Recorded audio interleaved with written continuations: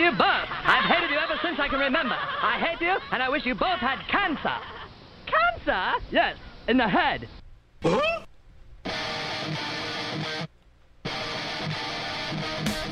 I'm as mad as hell, and I'm not going to take this anymore. Pay no attention to that man behind the curtain. Are you telling me you built a time machine out of a DeLorean? This is the Stupid Cancer Show. Uh-oh. Sounds like somebody's got a case of the Mondays.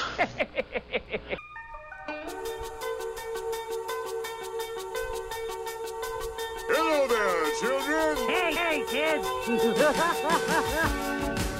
People seem to like me because I am polite and I'm rarely late. Don't worry, I got an idea. And now, the host of the Stupid Cancer Show, Matthew Zachary.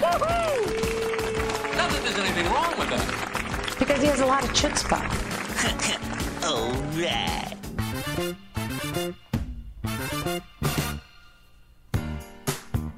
Hello and welcome to episode 338 of the Stupid Cancer Show, the voice of young adult cancer. I'm your host, Matthew Zachary, a proud 19-year young adult survivor of brain cancer, broadcasting right now, from the Chemo Deck, our fabulous studio in downtown Manhattan.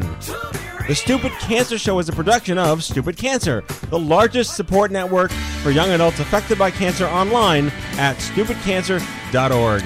I'm Kenny Kane, co-founder of Stupid Cancer, welcoming all of our first-time and returning listeners. Never miss an episode by signing up for our newsletter and subscribing to the free podcast on SoundCloud, iTunes, iHeartRadio, or Blog Talk Radio. Not okay that 72,000 young adults are diagnosed with cancer each and every year. So, got cancer under 40? Sucks, huh? Time to get busy living, folks, because the Stupid Cancer Show is changing the world, one chemo infusion at a time. In this episode, we talk with Vicki Bergout, founder of Viver Health, and Dr. Beth Dupree, chair of surgery and medical director of integrative medicine at the Holly Redeemer Health System, about Viver Health and the importance of nutrition with cancer. And our epic special spotlight tonight on Uber advocate Jameson Reynolds, the head nerd. You're going to correct me with the title there, of Nerd Herd Running, one of our extraordinarily powerful friends in the world of advocacy and fundraising, supporting all the wonderful things we do, including this show. And with that said, our ingratiating applause.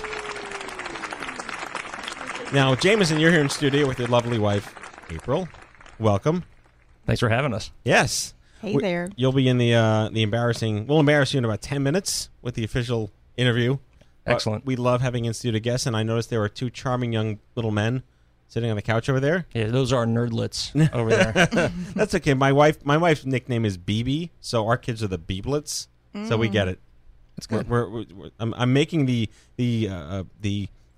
Fokker looking at you symbol for the radio listeners out there at Jameson. Anyway, hello, Sean and Mallory and Kenny. Hello. Hello. Oh, Kenny, you're so personable.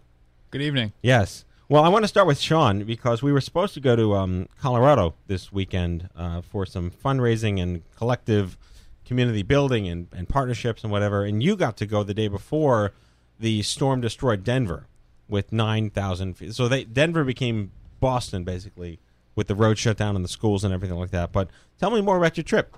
Yeah, lots of gnarly pow over there in Denver. But I did get to meet with a lot of key folks over there in Denver. It was a great trip. Met a survivor who was diagnosed at the age of 8. He's now 27, kicking ass, devoting his life to fighting cancer, which is great, over at the hospital over there. Met with the Chamber of Commerce in Denver, which was cool. And we have a good friend, Mary, over there that we got to meet with as well. So not a complete loss. No. Definitely worth being out there. And we're going back out there like in a month, aren't we? Yep. Or a makeup trip, which is good stuff. Yeah. And Mallory, how you doing? I'm just dandy. What are you up to? Oh, just the usual. I remember like the last time you moved like 11 people in a weekend. At least did you have a better weekend at least? I did. I was supposed to move quite a bit of stuff, but thanks to 2 feet of ice, That's right. I got out of that. Still had to do some moving. but not nearly as And much more as snow I was supposed tomorrow. to. More snow tomorrow. I'm normally a huge snow person. I love it. It's amazing. It's magical, but I'm over it. Did you see like the there was a really funny I don't know, it was like a sticker going around on Facebook about snow from the perception of a child, white, but snow from the perception of a commuter, which is like black mud. Yeah. Pretty much. Yeah. That's basically an accurate description. Yes, exactly. And Kenny, how you been? I'm doing well, Matthew. Thanks. Yes. I'm glad you're doing well, Kenneth. And we're going away. We're taking a trip. We are. Where are we going? Back to our favorite bed and breakfast in Houston. Oh, yes. Those days. What are you talking about? No, we're going somewhere else. We're going to the wrong memory. The first ever YSC summit in Houston. The Young Survival Coalition, our partners in crime here for young women affected by breast cancer, are hosting their first independent national conference. Very proud of them. Kudos to them. Is there a website, yscsummit.org or something? Yeah, I would just go to youngsurvival.org and then look for the big banner. It's going to be a really big deal. They've spun off on their own after, I think, 10 years of partnership with another conference. I think maybe even longer than that. Might have been more than that. But we're proud of them. We'll be there representing Stupid Cancer, being there for all the young women with breast cancer. But I think the really good news for the quick update here on the show is that CancerCon sold out. And with an expansion package, too. We went from 500 to 560 or 570, too, and we're still sold out. And wild. Allie told me that our exhibitors, there's one exhibitor slot left. And I said, out of how many, 40? No, 60. We have 60 exhibitors. That's insane. It is unbelievable. It's incomprehensible how much this has grown. It's incredible. And along with CancerCon, of course, comes the phenomenal weekly update from Sean about how well we're doing with the VIP Club. Yeah, we're currently at $62,650, which is just about $2,000 over what we raised last year. So we're 6 weeks out and already ahead of our goal from last year. That's amazing, really amazing. Yeah, it's mind-boggling. That it's like Doc Brown and Back to the Future. I finally invented something that works, and it's working. But it's really good stuff. And what else? I have no idea. I think I'm out of ideas. Yeah. That's it? Closer to spring. Less winter, more spring. Yeah. Bring on the spring. Well, if that's the case, let's just kick off the show here with our fabulous advocate, uber, incredible spotlight Head of the nerds. Yeah, head of the nerds. You get the special promotional onboarding music here. That's nice. Jameson Reynolds. Nerd Herd Running is made up of a group of unlikely friends, probably actually like each other, with a desire to do good things in the world, who came together while running road races for charity and became a bunch of virtual race organizers. It's all downhill running or flat running at sea level, my kind of running. Downhill running at low humidity, lots of sun. Really excited to welcome to the Stupid Cancer Show the one and only Jameson Reynolds. Thanks for having us. Hello, sir. And your lovely wife, April. Howdy. We're really excited to have you here on the show. And this is a long time coming. Had you been on anything before? No. Or, that's Kenny's fault. Completely Kenny's fault. Kenny. I accept that. But, I mean, again, you guys have been so endearing to us and have adopted us as, and I think one of the most impressive things that I'm proud of personally is that when people support us, they actually see what happens with the money. And we've spent a lot of time in the last couple of months and years even quantifying. What does that mean? What does that help? And this isn't a shot at anything else. But when you raise money for, like, research, it's nice. It helps somebody someday. And that's important. We need that. But we help people today, right now. I mean, Kenny's getting help this moment. I am. Just from the emotional support we're giving him for his clinical depression. Texting my sponsor right now. Well, I can say that I used to work for a nonprofit in the cancer industry, cancer community. Right. And we would have volunteers say, well, where's my money going? Right. And we would give them a pamphlet that had a pie chart. Right. That said how the dollar got broken down. But when they said specifically, well, where's my dollar going? Right. I would have to give them a pie chart. Yes.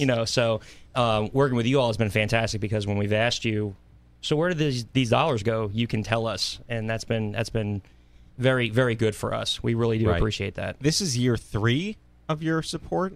Yes, we just kicked off year 3. That's so incredible. we started in 2013, April 2013. Right. So let's talk about that. How did you get into this racket? I mean, obviously your bio said you ran into a group of unlikely friends. Did you buy their friendship, or you happened to just run into them on purpose and by accident? They were complete strangers to start out with. Wow. Yeah. Wow. And we met on the internet, so that's usually how things, play out, and then we can like each other later. So, yeah, we didn't grow up together, right. fortunately. So to put that in less skeevy context, we were, myself, my wife, and the other members of the Nerd Herd were all part of an online running team that raised money for another cancer nonprofit. Right. And we would meet up every year and go to Disney World, and we would run the January races in Disney World. Is that the Goofy thing or whatever?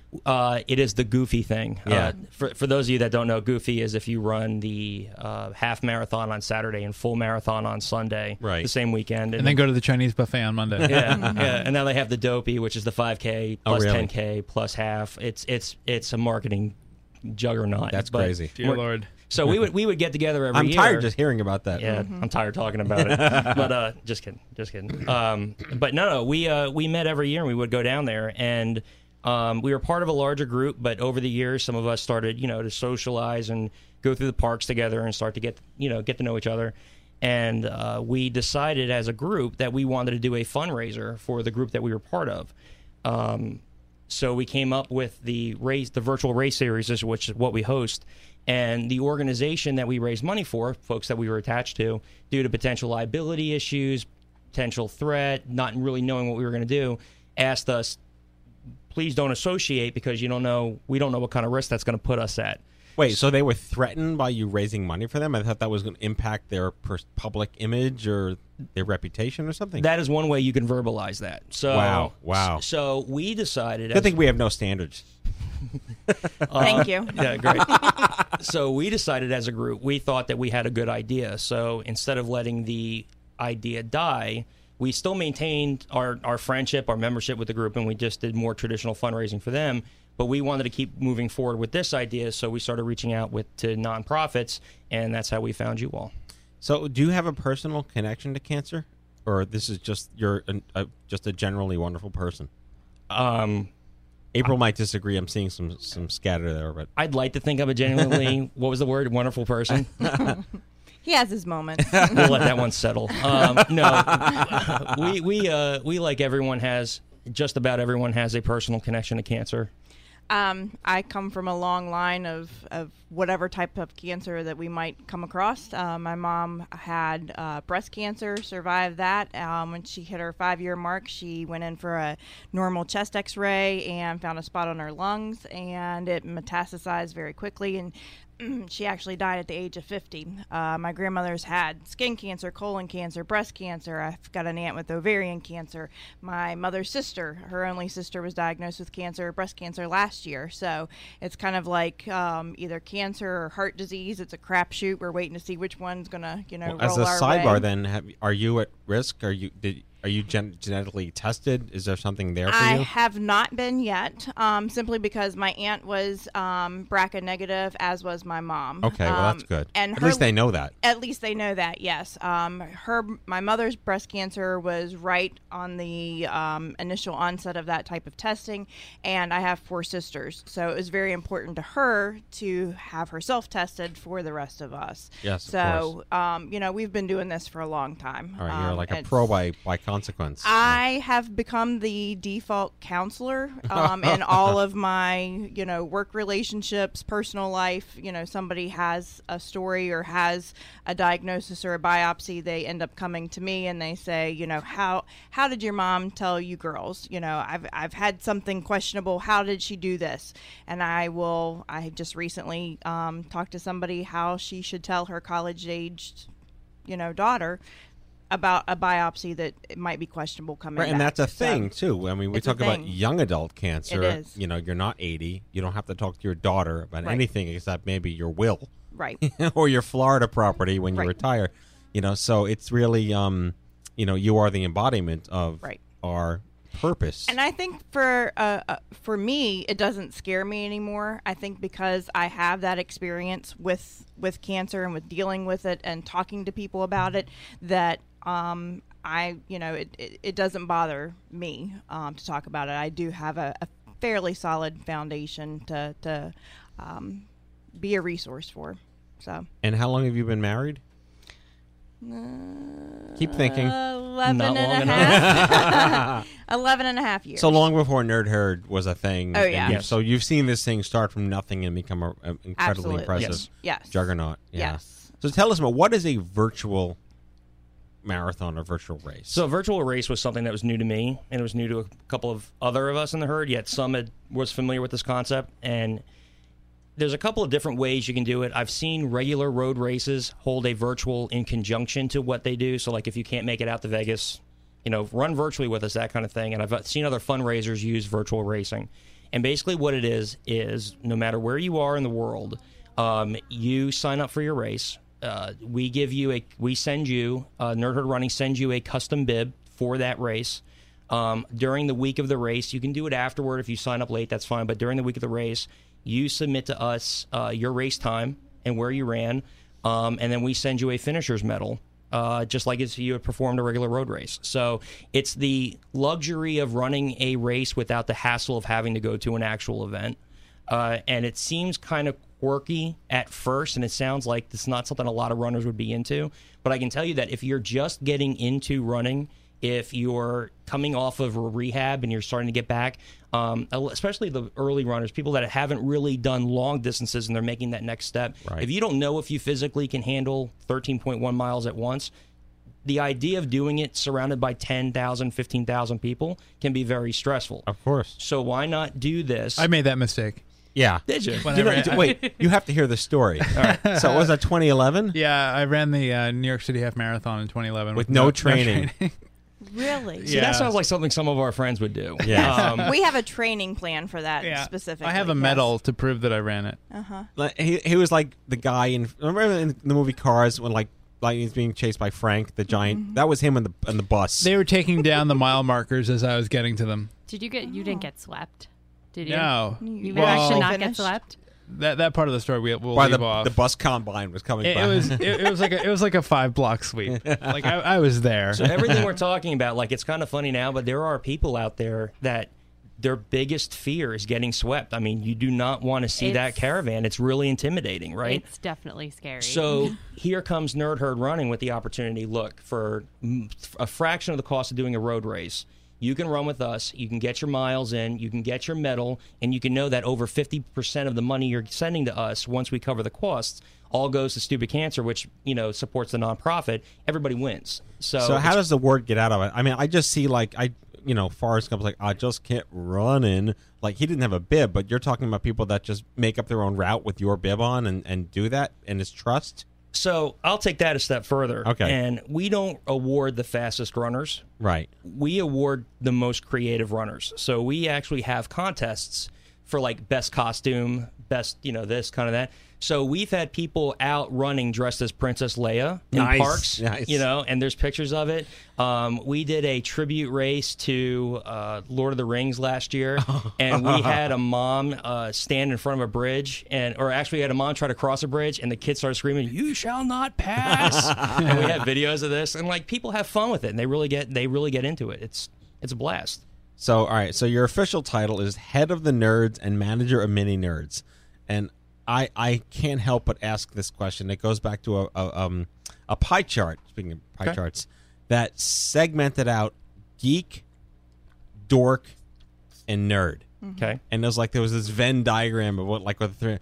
What is your definition of that defines the difference between the three of them? Geek, dork, and nerd. So I don't know if I can put a definition of geek or dork. I think those two actually still have a relative derogatory term. And I think as time has gone on, I think nerd has actually evolved past that. And I'm not just saying that because we're called Nerd Herd Running and I'm the head nerd and, I like Star Wars and other things. But it's Will Wheaton was at a conference and someone asked him about that. Wesley. And his answer was basically it's not what you love, but how you love it that defines it. Yeah. And I think that's what makes us nerd because we've got nerds that run the gauntlet of anywhere from Star Wars, Star Trek, we've got beer connoisseurs, beer nerds. We run the whole gamut of just about anything. So, that's what we're there for. That's who we represent. So tell us about the growth. What was the first team? How many people run these days now? Word of mouth, I assume, was what drives this. Yeah. If not more so. Word of mouth was basically how it started. So when we started this, we had a goal. We wanted to raise $5,000. $5,000. That was our initial goal. All right, so you belong in the studio, just for fact-checking. I do. Yes, I'm the silent partner here. Mm-hmm. So we wanted to raise $5,000, and there was about 14 of us in the herd, and we were all going to do what we could to spread the word. So it was word of mouth. And that was it. Like, we started a Facebook page literally so we could get 30 likes, just so we could get like statistics. Yes. Like, we had no idea the power of and social. a custom URL. Yeah. And we had no idea the power of this. So the first year we did this, we wound up raising a total of $17,000 when our original goal was to max out at 5 to 7. Wow. So we raised $17,000, and that was net. That wasn't our gross. At that point, we now had a network of a couple of hundred runners that are now taking part in our events. So our second year we went live, again, our goal was, we really didn't know what our goal was going to be. We just wanted to see what we could do.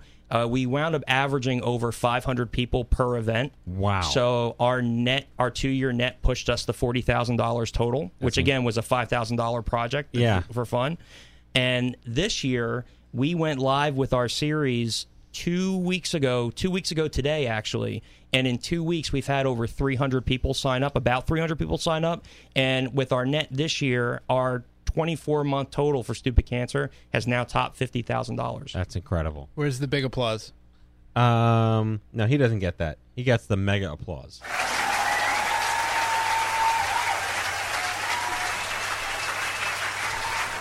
And I think you've since attracted some Stupid Cancer community people. I know Melinda Hood is one, for example. Yes. Yep. She's on the CancerCon steering committee. Hopefully there's more. I feel like there should be more. We have an interesting network of runners, and we have people that have met us through Stupid Cancer networking because we met at the we met through the Disney Run community. Right. We have a lot of Disney fans that actually run with us and follow us, because if you're a Disney fan, they try to offer as many races as they can. Sure. That's their job. But, there's gaps in between races, so a lot of folks will run with us on those downtimes, to keep that going. And our themes are fun. The race themes we try to pay tribute to are fun. Our contests are fun. Our medals, a lot of runners really like medals, and our medals are they're pretty top-notch. They're tight. Yeah. They're really good. They're the bomb.com. Yeah, the bomb.com. Have you always been athletic and a runner, or is this like your wife's like, you got to get in shape, bro? And do you have a laugh track? Did you ever see the movie Run, Fat Boy, Run? Thanks for that. Thank you, Pee-wee. So what brought you, did you have to, just one day I'm going to start running or I'm going to do this because my friends are running, or? No, my friends don't run. Well, my friends now run because I'm now friends with runners, right? And I wasn't before. When my firstborn was born, I caught a picture. I saw a picture of myself, and I didn't realize how much baby weight I had put on, and it was the heaviest I'd ever been. So I had decided that I was going to get in shape and lose some weight and start running. And so then when the second child came, and he still really hadn't lost all the baby weight from the first child. Yeah. So it's like the freshman 15 just kept freshman. Yeah. You stayed a freshman.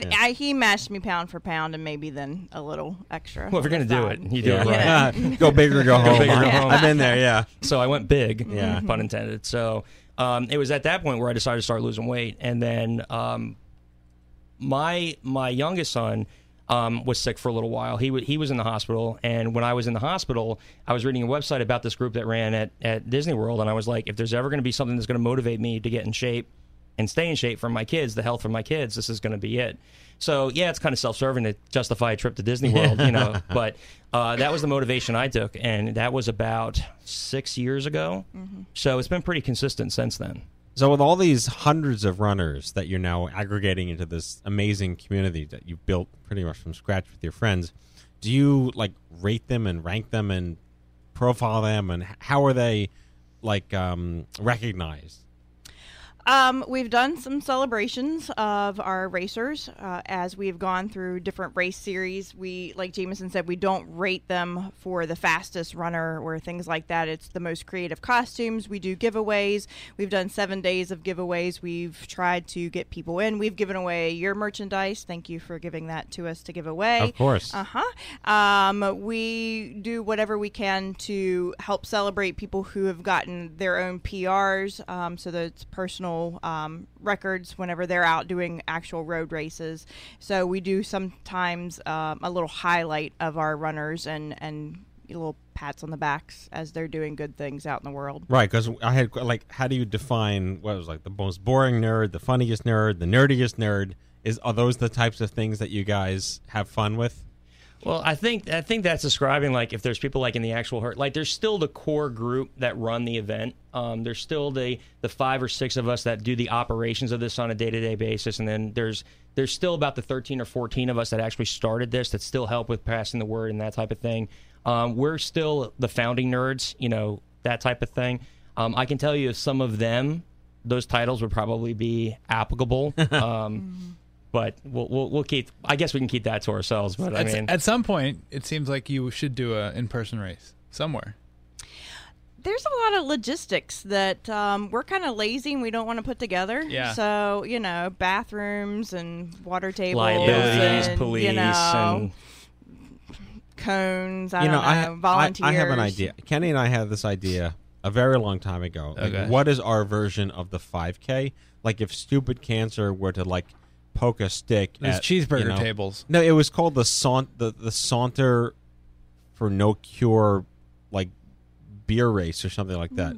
Was it? No, it was not a pub crawl. You need to work on your marketing. It was the Saunter. It was instead of a race for the cure, it was like a saunter for the cure, like a beer crawl, a pub crawl with a bunch of people that look similar to when a girl's running from a serial killer in a movie.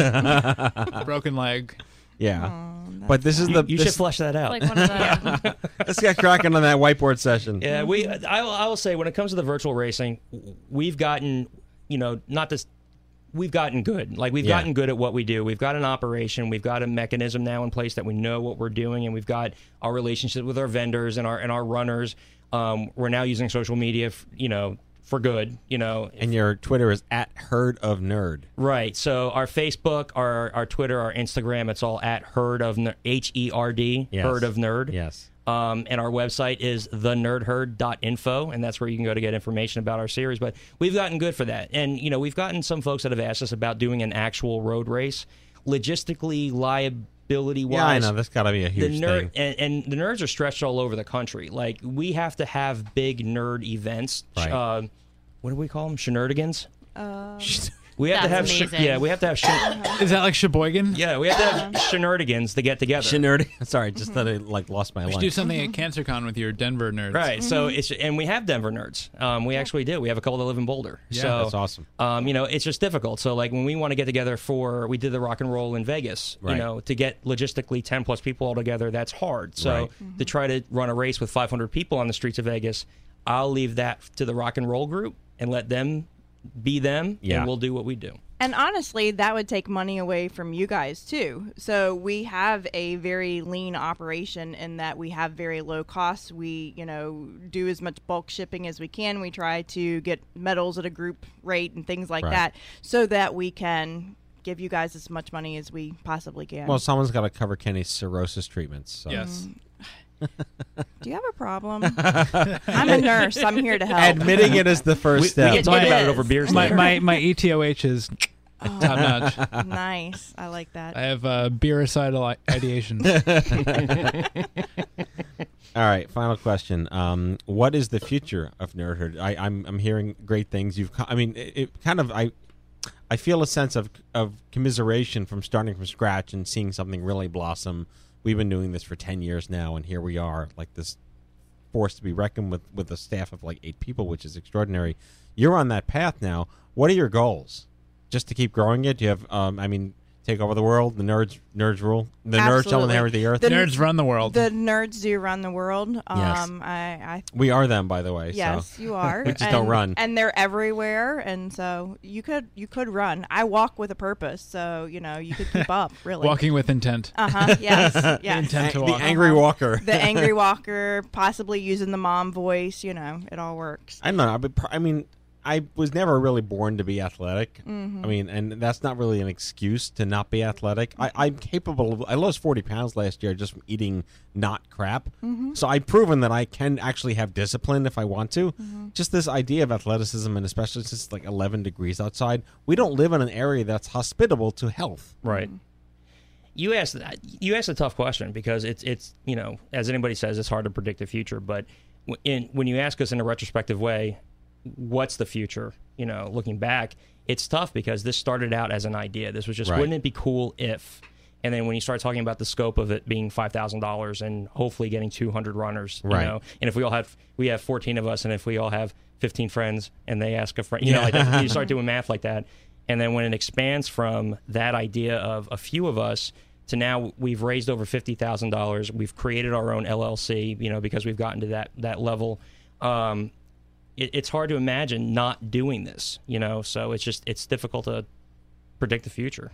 It's just really inspiring. And I guess it's inspiring notwithstanding us being the beneficiary, of course, but on top of the fact that you've seen where this money goes, and we can put a face with every dollar, and whether it's the radio show that we're on right now, CancerCon, the road trip itself, I mean, the community has exploded.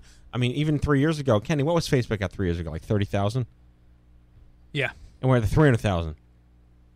I mean, you probably met us when we had 50. I think I met you guys at a restaurant the night you cracked 100.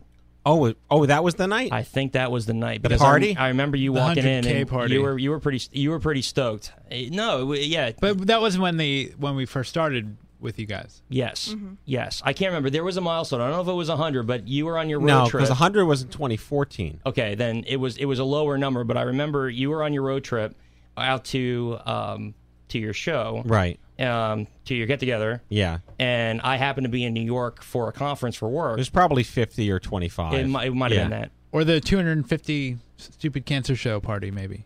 That's what it was. It was maybe. it was the radio show milestone party. We celebrate numbers. Well, we can say, going back to when we realized that the organization we had been attached to, we weren't going to be donating through that, and we were kind of, so what do we do? And we got a list of nonprofits from one of the nerds, Sarah. She had a coworker she was a survivor, correct? Mm-hmm. And she had a list of organizations, and we started making calls as to who we were going to contact, and I called you all, and this guy answered the phone, and I was like, I have some questions about Stupid Cancer. Can you answer them for me? And it was like, yeah, I'm pretty sure I can. I started it. Oh, that was me? Yeah, it was you. Oh. You answered the phone. Like, you literally answered the phone. So to have that type of, knowing I would have that type of communication relationship was a big factor for us. Well, you're welcome. Support you guys. You're welcome for that. You just happened to be walking by the phone at the right time, I guess. But I know it's been a great relationship. And you hit our age demographic, and that's important to us, too. Yes. Yeah. All right, so the website is thenerdherd.info. Yep. And Nerd Herd Running is in its fourth year now? Third year. Okay, third year now. I think it's a great idea. This idea of like no pressure, non-threatening, at your own pace, part of a virtual community. It's exactly what we're doing on our side too. It's wonderful. Jameson Reynolds, your title again was the head of the nerds and manager of mini nerds. You just call me head nerd. Head nerd. And April, I assume, is steward of all things Reynolds. Mm-hmm. She is the she is the manager of many nerds. Mm-hmm. I'm the head Mom nerd. For short. Mom for short. Yes. Yes. See what we did there? Oh, very nice. Yes, we've got the nerdlets. Anagrams. Good stuff. No, good stuff. I can't thank nerds. you guys enough for coming in studio. We're going to do even greater things together, and it's a privilege. Right on. All right. Thank you so much. Thank you. Jameson and April Reynolds.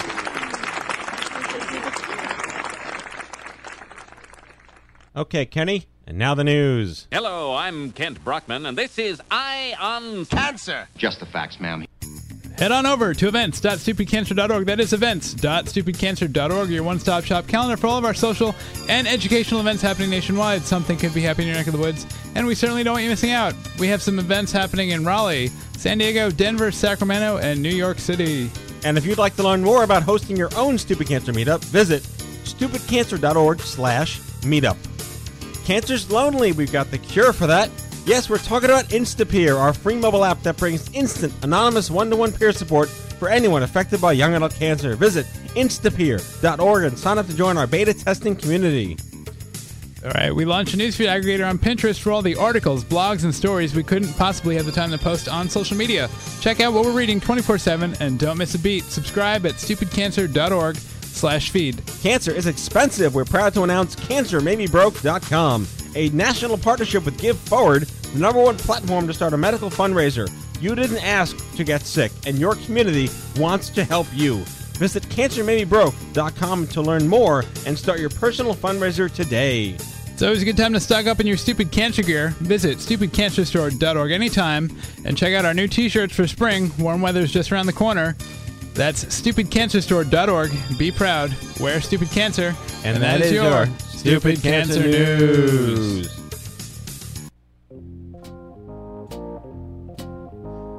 In our main segment on this show, Dr. Beth Dupree, surgeon, author, teacher, and philanthropist whose specialization is treating men and women with breast cancer, led her to searching for and finding additional ways to heal her patients beyond surgery. Joining Dr. Dupree is Vicky Bargout, a pharmaceutical executive and breast cancer survivor herself.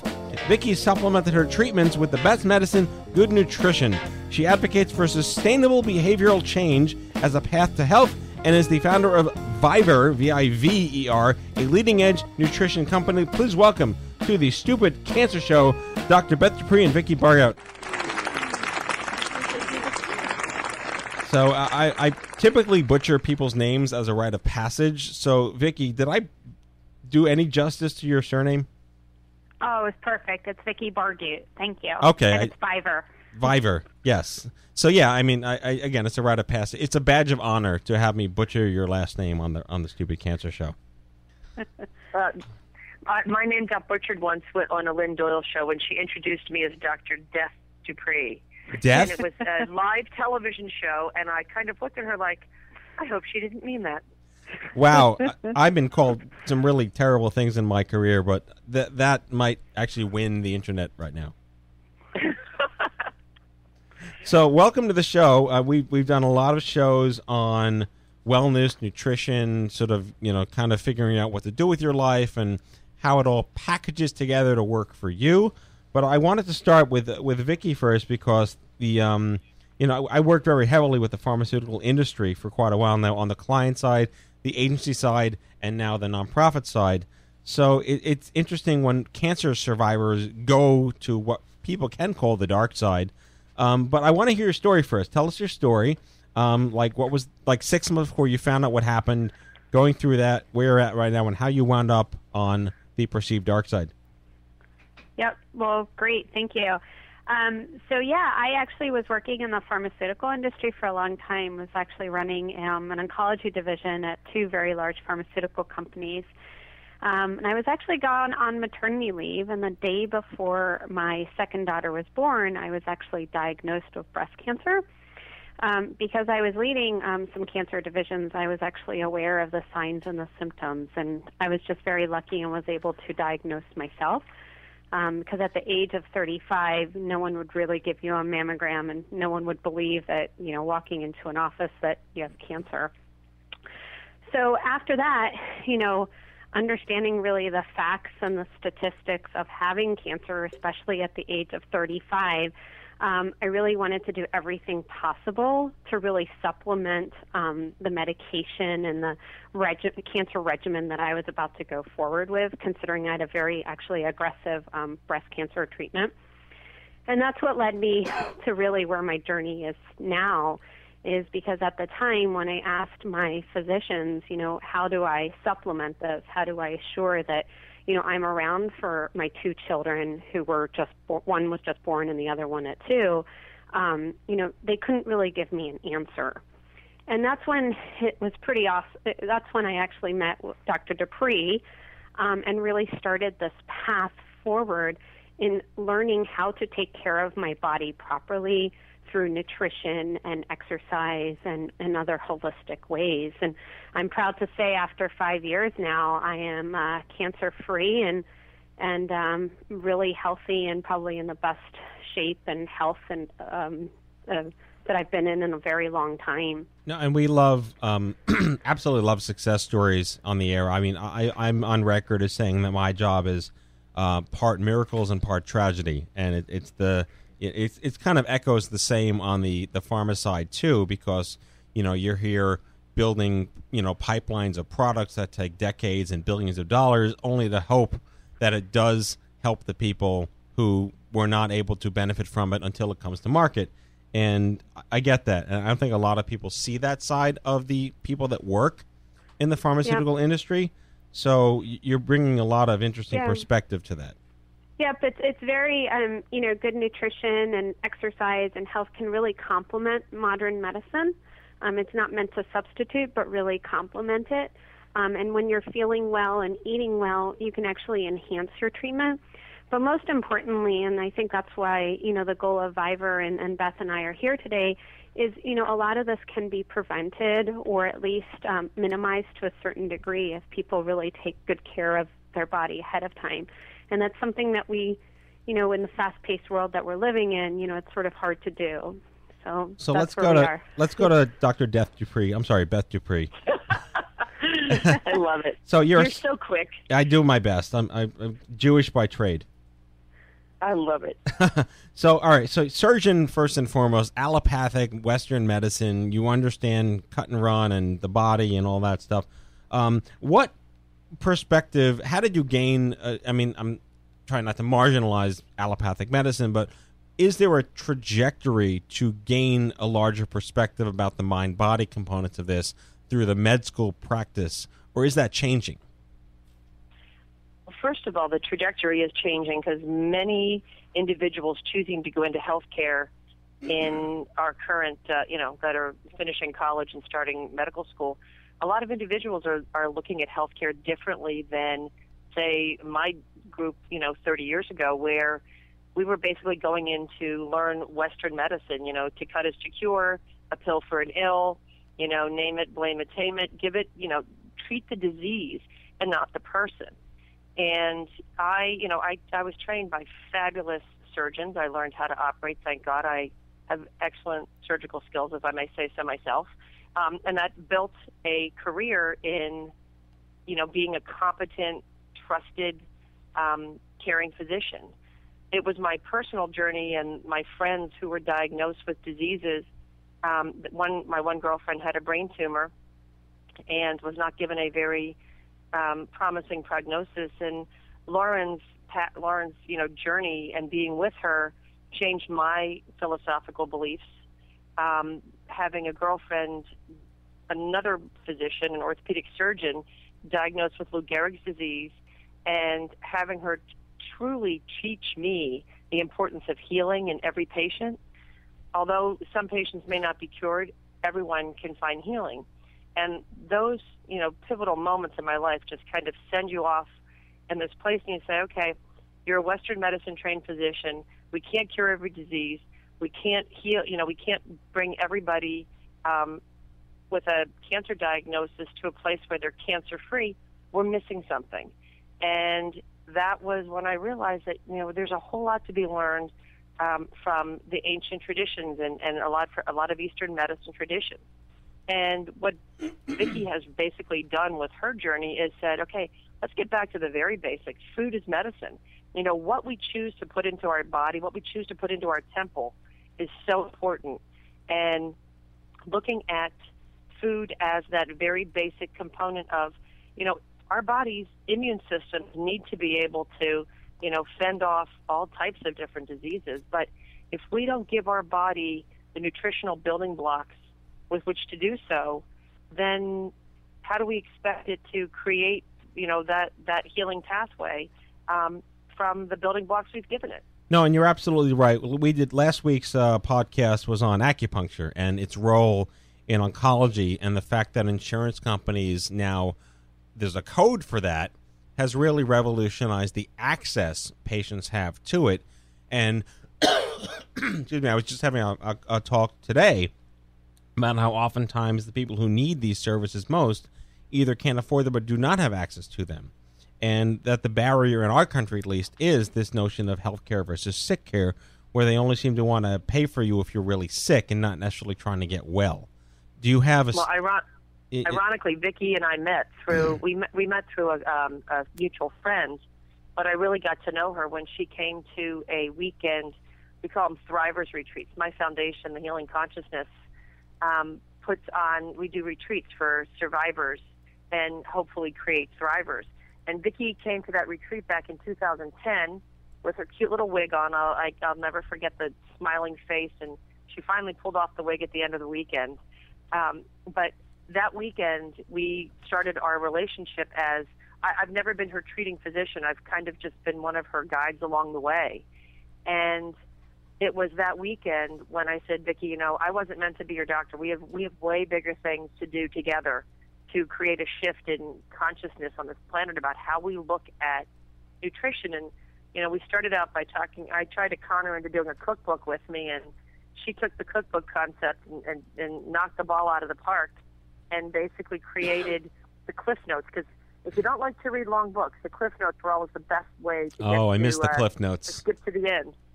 So Vicki created the Cliff Notes to nutrition, and I sat in a room with 5 physicians today, and they were mesmerized looking at the Viver Guide. And I love seeing that because physicians are not given a ton of information about nutrition during our training. Well, we talked about, too, we do a couple of shows on primary care, and when you're at university going through med school, they don't train you to ask your patients, what are you eating, because there's no code to bill against that.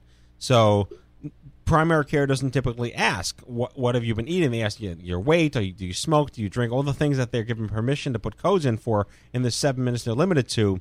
So the system isn't really built upon the idea of asking how well you are, it's how sick you are. Do you interface with that at all? Our whole focus in healthcare now is going to be on population management. How do we manage to get populations and get people to be accountable for what they eat, how they eat, when they eat, how they exercise, how they de-stress, because we're to shift out of the disease management system, we need to switch into a system of wellness. And even with the government, they're getting on board. Being in the used to be in the pharmaceutical industry and still am. We have something called the patient-reported outcomes, and there's actually a guidance on this. And more, pharmacological medications are actually having outcomes in the label on how patients are doing from that perspective, which is something that was never done 10 years ago. So I think, even pharma's understanding the importance and the voice of the patient. Well, again, and what I'm learning now is the trends in, how oncology is now transferring into hospitology. And, again, like this notion of patient outcomes and the birth of groups like Corey, are really derivative of the hospital treating the patient in terms of a customer and giving them opportunities. I love the fact that you worked in health economic outcomes because I'm a big fan of, lost cost of productivity and cost of life saved. That's a discussion no one's really having right now, and especially you were 35. You just had 2 kids. You have $500,000 to spend now in this in our fabulous economy over the next 20 years to raise them. If you weren't here to do that, who's going to give the economy $500,000, right? So exactly. So how do you make that argument? What was that like for you working at Pharma to try to work on that? I owe everything really to the pharmacological drugs that I was given, because I was given life and I was given that opportunity. But I was also given, I also empowered myself through the health education to really supplement that medication. So I think, a person, Beth will know there are many people, unfortunately, with metastatic, stage 4 that don't live that long. And then there's those that will live 10, 15 years or longer. So it's really up to, it's a combination of how well you take care of yourself as well as the medication that you're given. It's really a combination of both, if that makes sense. Yeah. Hey, Matthew, yes. have you met Kelly Turner yet? Yeah, wrote Kelly. Radical Remission. Yeah, she was on the show a couple of weeks ago, actually. I really love her book. Big fan of hers. She's fabulous, and her mold analogy is the best. I use it with my patients all the time. And I'll say, if you have mold in your basement, you can get out the Clorox, and the mold will disappear. But if you don't change the ventilation, you don't change the light, you haven't changed the microenvironment in which that cancer was able to be produced. Right. So this is where the exercise and the nutrients and the stress management is becoming so fundamental. And I take it to another step, a whole other level. If we do that with our patients when they come to me with cancer, why would we not make that one of our main focuses in how we care for our wellness and how we care for everyone in society before we need to get cancer or before we are going to get cancer? Well, and that's a major benefit in the economics, Matthew, because that's where you'll save the money, is through the prevention, and the extra cost of eating well will really downstream save a lot of money, which is really in the minds of many people these days, especially policymakers and hospital executives, et cetera. Well, right, and to know me is to know I hate the word prevention in general. I just hate the word prevention, and part of it's personal because I was born with my cancer, and you can't prevent that. And that's true. With pediatric cancer, teenage cancer, there's nothing you've done by the age of 25 to cause cancer, unless it's bad luck or by accident. And the University of Manchester study from last month, which just challenged all theology about, I say theology because it's a belief system about cancer incidence, it's really bad luck. And they talked about how did George Burns, live to 101, smoking and drinking every single day. His genes just were not affected by all that horribleness in his body. So that's luck, the luck of the genes. And I'm skeptical of this because, you were 35, you didn't do anything. Cancer is a disease of the aged. It's not a disease of the youth. And why are we getting it? And you're right, there are risk factors that we can be aware of, but what do you think pragmatically you coulda, shoulda, woulda done differently? Not get pregnant, not live where you lived, not dated the person you... these are the kind of conversations I think we try to stir and have because no one's really talking about that. I silenced them. No, I was waiting for you to chime in, Beth. I'll be happy to chime in. And then I was going to go after you.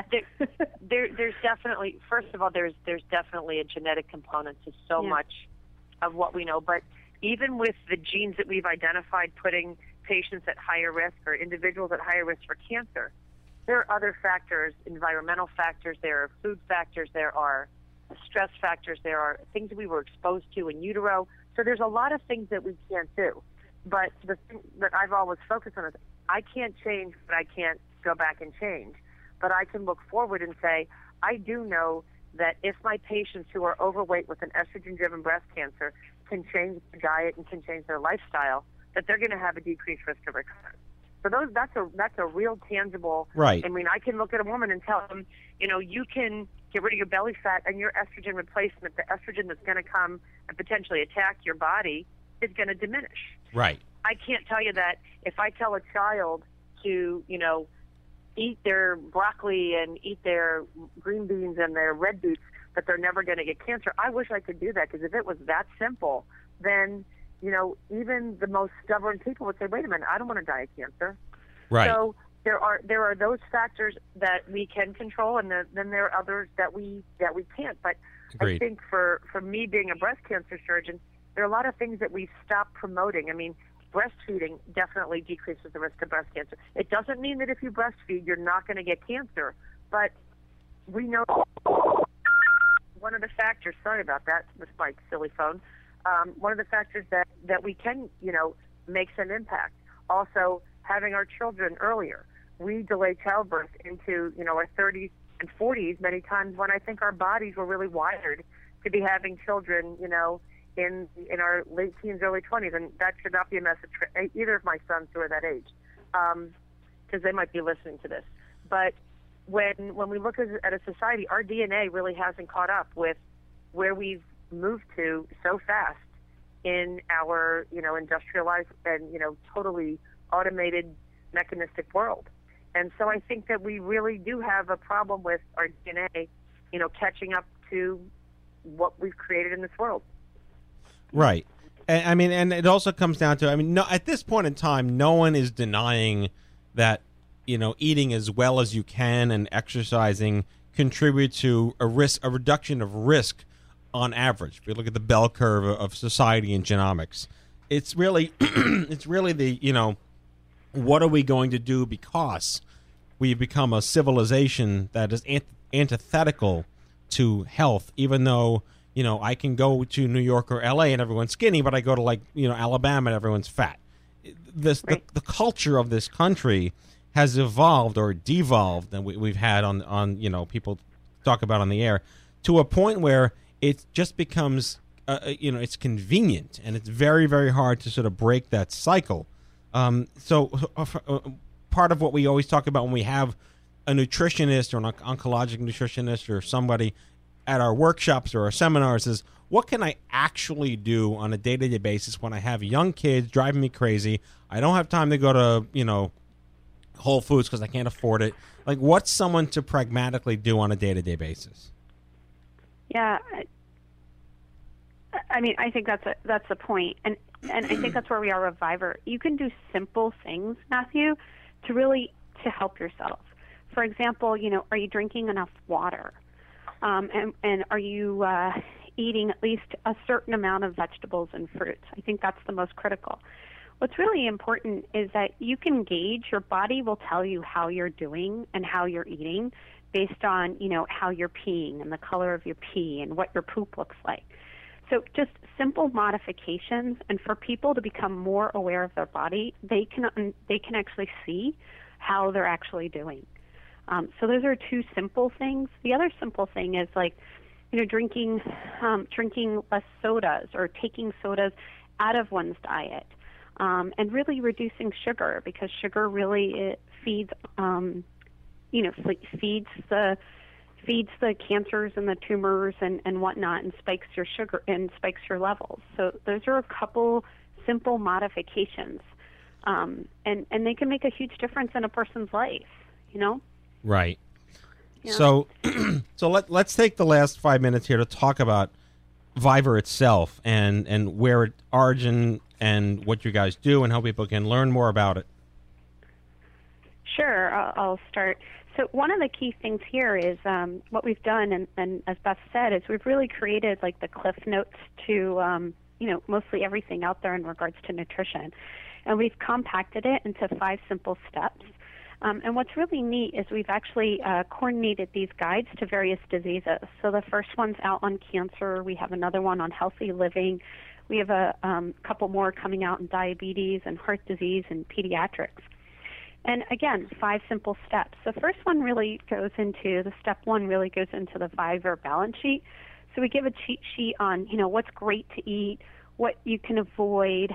The next one really takes the recommendations from the government and really tells you, how to eat properly. What's the proportions of fruits and veggies and proteins and beans and everything that you need to take. The third one, which I was alluding to earlier, is proportions, levels, and indexes. So it really tells you how much protein do you need a day, what's your pee look like, what's your poop supposed to look like, how much sugar are you supposed to have, and how to eat sugar.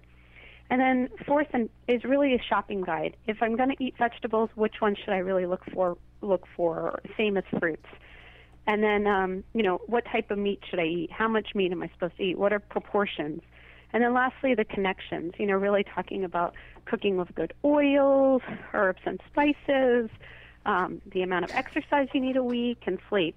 And again, really simply, with these modifications, a person will feel better because they're putting really good, good nutrients in their body. We have these guides, but we're also coming up with an app that will be able to be purchased on iOS and Android in the next couple weeks. So I think that will really have an impact on people's lives as well, because we're teaming up with some celebrity chefs that have actually, taken the guide and are cooking some of the ways from Viver, and really showing people how to, strip kale and how to make it taste really good. Right. And so that's where we're going. No, and it's exciting. Beth, so what's your role with this? I mean, you obviously are a steward of mind, body, and complementary integrative. I even actually hate that term, complementary integrative. It's just it's really. I mean, it's just taking care of people. Right. Taking care of the whole person. It's not. I don't like the word alternative because that has nothing to do with how I treat patients. Right. Basic integrative to me is the right word because it's kind of taking the best of both worlds. Right. I try to identify what aspects of Eastern medicine are going to be really beneficial to my patients, whether it's nutrition, whether it's acupuncture, Reiki, massage, guided imagery, and there are certain supplements and other things that patients can do. But with my real role with Vicki and all of this was, Vicki was a survivor of cancer.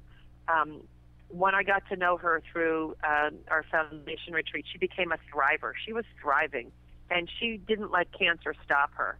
And then the term Viver is to live or rebirth, life and rebirth. And when you think about it, why should you have to become a survivor or a thriver? Why can't you just be a Viver? Why can't we create, a kind of a movement to say, okay, listen, I would love to do everything that I can do to prevent disease from happening.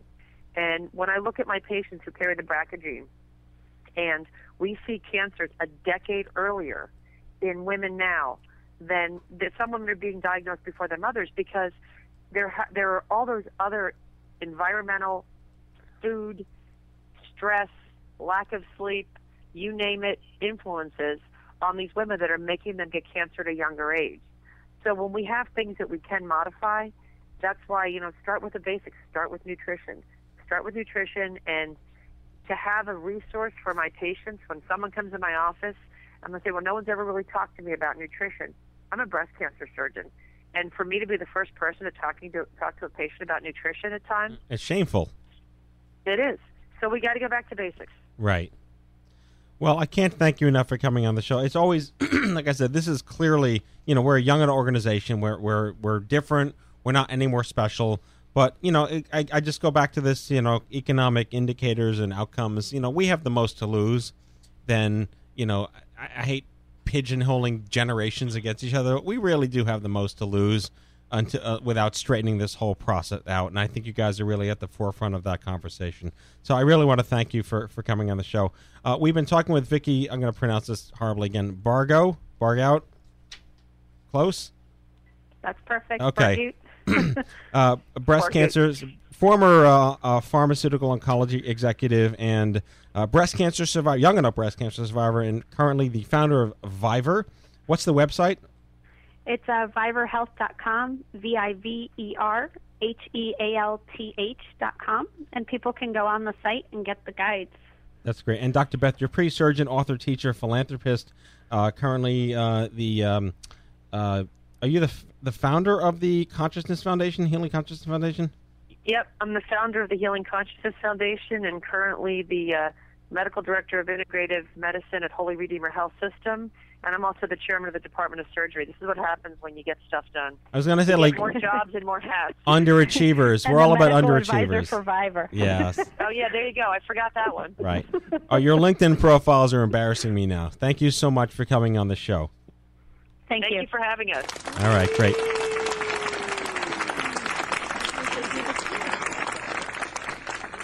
All righty, that was our show. And any final thoughts? I always really like I really like the nutrition shows because it's fun to be. I mean, it's fun to be captious. See how the other half lives. Right. No, no one's disputing the fact that we need to eat healthy and make better decisions, and she's right. I mean, there's an episode of Sex and the City, and I'm proud to know this, when Samantha gets breast cancer and the surgeon blames her for never having kids. That apparently having children at a younger age reduces your risk of breast cancer, and having children at an older age or never having children increases your risk of breast cancer, which is actually true. But the way they framed it and threw it in her face on the show, lit up this fire in the breast cancer community. But it's true. We're living in a modern age in this country. People are having less children at a later age, and we live in a fast food, high-paced, high-stress culture. What are we going to do? And I would just conclude this show by saying everyone listening should watch Vice did a show on cancer recently about the immunotherapies of viruses, the AIDS virus, the measles virus, the smallpox virus curing cancer. And honestly, that doesn't stop us from getting it, but if it prevents us from dying from it, I'm all for it. And I think it's a great way to end this podcast. Vice, I think it's on HBO, and Killing Cancer, I think was the name of the episode. So with that said, now time for our closing sequence. Prepare to activate. I hear there's rumors on the internets. You ever seen a grown man naked? And so, to all of you, a fond farewell. Hooray, I'm helping. You are a meathead. Oh, Magoo, you've done it again. That was so terrible, I think you gave me cancer. Okay, folks, that's our show. The 330th episode of the Stupid Cancer Show. We hope you had as much fun as we did, poking a stick at Stupid Cancer. I'd like to thank our guests, Jameson and April Reynolds from Nerdhood Running, with their adorable children, Patrick and Ben, Vicky Bargo and Dr. Beth Dupree from Viver Health. The Stupid Cancer Show is a production of Stupid Cancer, the largest charity that comprehensively addresses young adult cancer, online at stupidcancer.org. If you haven't already, visit stupidcancershow.org and never miss an episode by signing up for our newsletter and subscribing to the free podcast on SoundCloud, iTunes, iHeartRadio, and Blog Talk Radio. Remember, folks, if it ain't stupid, it ain't cancer. Coming to you from the chemo deck, and on behalf of myself, Kenny Kane, Mallory Rivera, and Sean Shapiro, thanks for listening. We'll see you on the next broadcast of The Stupid Cancer Show. Good night, folks. Hey, everybody. Watching classmates graduate while you're still stuck in a bed up in the hospital, inpatient, fucked in the head. And yo, we gotta raise awareness, it's for this we strive, cause not every cancer survivor's over 65.